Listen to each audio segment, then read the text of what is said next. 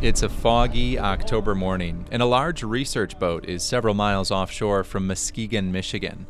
On it, a team of scientists lower a steel claw about 150 feet down into the water. All right, going down.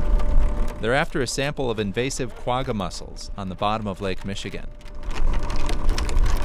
This is a beautiful grab. This is textbook. You have very thorough coverage of mussels. You can see the sediment layers. It's a beauty. Once the claw comes out of the water and back into the boat, that glob of mussel-filled muck gets dumped into a big metal colander and rinsed off. What's left are quagga mussels of all different sizes. They're sort of a dull brown color.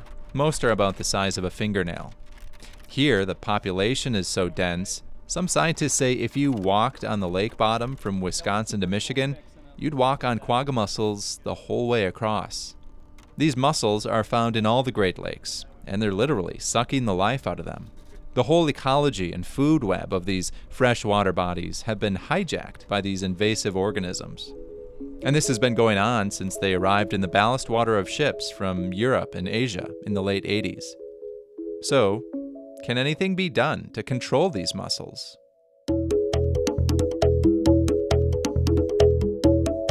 This is Points North, a podcast about the land, water, and inhabitants of the Upper Great Lakes. I'm Dan Wanshura. Reporter Jill Jordan Cedar is on that research boat out in Lake Michigan. She's been following some of the top scientists in freshwater ecology who are trying to invent new ways to control and kill these marauding mollusks. Mussels are like tiny filters, and when they number in the quadrillions, their strength is in their numbers. Mussels do their damage by sucking up nutrients like phytoplankton. That means less food for zooplankton, tiny invertebrates that get eaten by small preyfish like alewife and sculpin. And if there's fewer small preyfish in the lake, then the bigger fish like lake trout, whitefish, perch, and walleye are going hungry too. But this bottom-up food chain dilemma isn't the only problem for Great Lakes ecology. The mussels have colonized many of the places where fish and other aquatic species usually lay their eggs and grow, so they've also diminished fish reproductive cycles. And by gobbling up nutrient particles in the lake, the mussels cleared the usually brown-green water, allowing more light to reach the lake bottom. And while that clear water is nice for swimming, it's not great for the health of the lake. Extra light penetrating the water, along with the nitrogen and phosphorus the mussels are constantly excreting, has caused hypergrowth of nuisance algae. And those gunky algal blooms are not so nice for fish, birds, and people swimming. Because of all this, Ashley Elgin calls these mussels ecosystem engineers. They alter the light environment, nutrient cycling, the habitat, and as a result of all this, the food web of any lake where they're introduced. Elgin is a research ecologist with NOAA, the National Oceanic and Atmospheric Administration. She's intent on ending the free-for-all these mussels have enjoyed over the past 3.5 decades.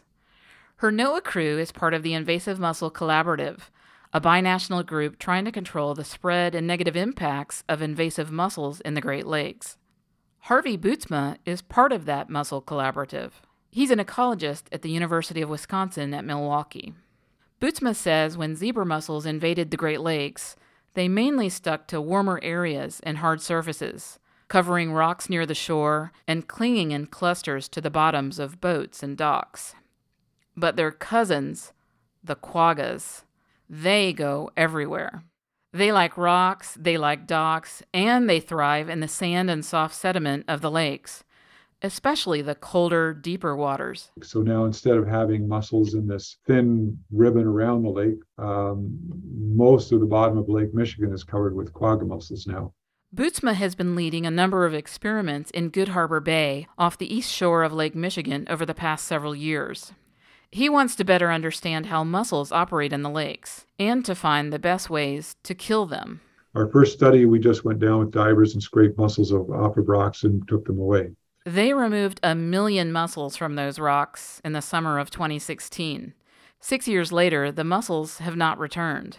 But that's really labor-intensive and not practical on a large scale. The second project was using a molluscicide called Zequinox. So for that, we worked with the Invasive Mussel Collaborative and a consulting company called Limnotech, who had to build a structure on the bottom of the lake that would contain this Zequinox when it was applied, because you couldn't just have it floating away or it wouldn't be effective.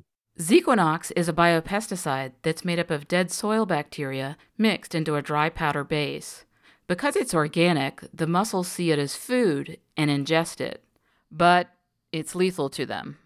In 2019, Zequinox was pumped into a 40 square meter area over thick mussel colonies on the Good Harbor Bay lake bottom.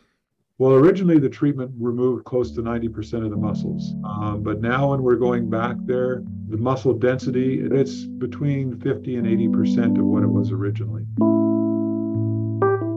Turns out, Zequinox isn't very effective in the open waters of the Great Lakes. It's better at clearing mussels from small ponds and water intake pipes. That doesn't surprise Dan Malloy. He's a research scientist based in New York who actually invented Zequinox. He says the molluscicide isn't intended for open water. It's totally unfeasible economically.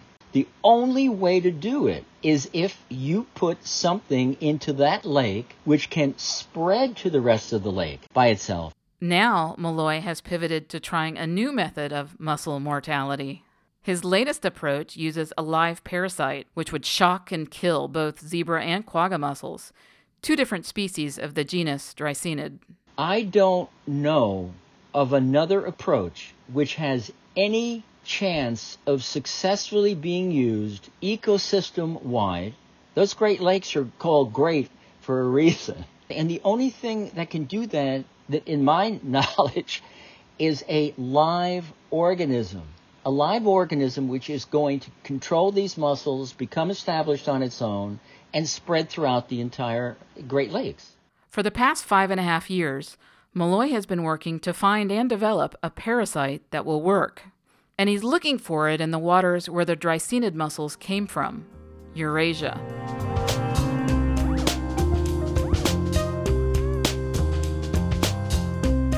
Malloy and his team have created a lab located in 2 trailers on a mountainside in Montenegro. So far, they've dissected over 5,000 Dreisseniid mussels from lakes and rivers in Europe and Asia. He's hoping to find a bacteria or virus that already infects these distant cousins of North American zebra and quagga mussels, and then bring that parasite back here to commit mass mussel murder. Malloy hasn't found it yet, but he's confident he will.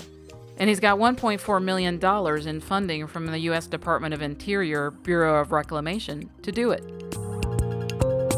I'm going to be putting a live organism into the Great Lakes. It could be 10 years from now. These things take an enormous amount of time to demonstrate efficacy. And the other most important thing is safety. And I will have to present data that builds the confidence that we're taking more of a risk by putting these chemicals in than putting this little parasite in.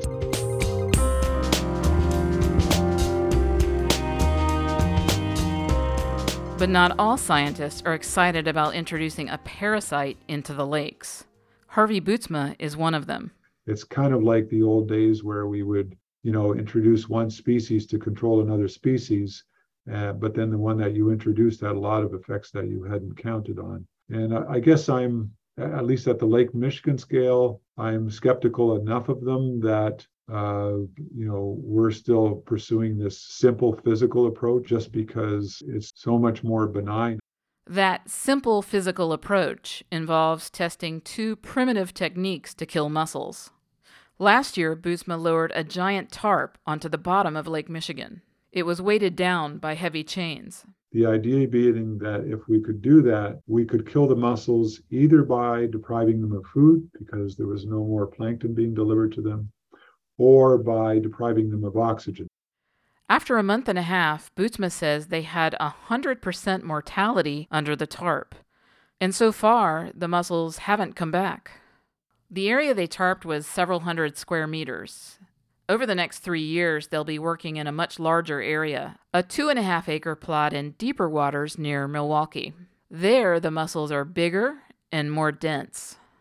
Besides the tarp method, Bootsma and his team are also rolling out another mussel mauling prototype. But we're going to try a very heavy roller. And if we pull a heavy roller over the bottom, can we actually pierce or puncture or crush mussels with that? Kind of use this thing like a lawnmower on the bottom of the lake. We'll test that before we spend a lot of money on making some larger equipment. If this heavy roller method works well to kill mussels without harming other important organisms, Ashley Elgin says NOAA engineers will build industrial-size, high-tech devices to use in even larger areas of the lake. And it may be in the form of a remote-operated underwater vehicle that is going around to crush mussels and leave them in place. If you were successful in that, is that something that could just be sort of running on the lake bottom? You know, you kind of program it. I'm thinking of, and forgive me for really oversimplifying. Are you thinking about a Roomba? I'm thinking of a Roomba, you know? Yes. If we could get to a technology that, you know, could be discerning and could reliably run on its own and destroy mussels in that way, I think that would be an excellent tool for us to have. Wow. I mean, because you could really cover some ground. Yeah, and it would be down there mowing the lawn of mussels. Elgin says they wouldn't focus on the whole lake, but instead in strategic areas, including where mussels reproduce in high numbers. Before they scale up either the tarp or roller techniques, Elgin says they'll be inspecting all the organisms in the ecosystem of the treated areas for at least 2 years. Because a massive and sudden removal of mussels would itself be a shock to the system because they're so entrained in it. So that's why at every step we need to be studying all consequences of our actions, even for removal.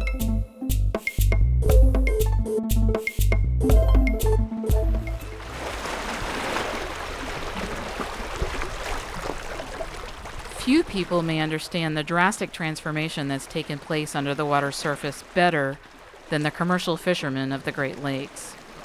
Charlie Hendrickson and his family have been fishing the waters around Sister Bay, Wisconsin for the past 40 years.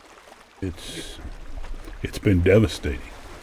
The original invasion of the zebra mussels not only covered the inshore spawning grounds where whitefish spawn, but it also made those fish go to deeper water. And they got smaller and skinnier. At the time it started, we had an amazing fishery, that was all throughout Lake Michigan and the rest of the Great Lakes. And then when the quagga mussels came in, the chubs disappeared. They just had nothing to eat. We went from doing 30,000 pounds of chub roll to 3,000 pounds to 300 pounds in a 2.5-year period. Docked at a nearby harbor, Hendrickson sits in the captain's seat of his boat, named Romer. He says while his income has dropped dramatically, the saving grace for his family business has been that many years ago he purchased some fishing quotas in southern Green Bay. It's one of the few spots in the upper Great Lakes where whitefish are still plentiful. Hendrickson says many of his fishermen friends who only have fishing quotas in Lake Michigan have retired or gone out of business. Well, it's been really sad. None of us are capable in the, mussel-infested waters to catch the amount of quota we have. We used to have 8 boats in this harbor in the month of October, and fishing successfully and doing well. And this year, I think there might be 2. So that's how it's affected us. He says if scientists do figure out a way to control the tiny, destructive mollusks, it could rejuvenate the Great Lakes fishing industry, and maybe even his community's way of life.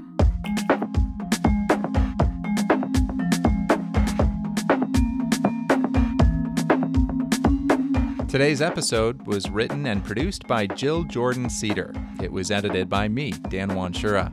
Music by Poddington Bear. For more stories from the Upper Great Lakes, subscribe and listen to Points North wherever you get your podcasts, or visit pointsnorthpodcast.org.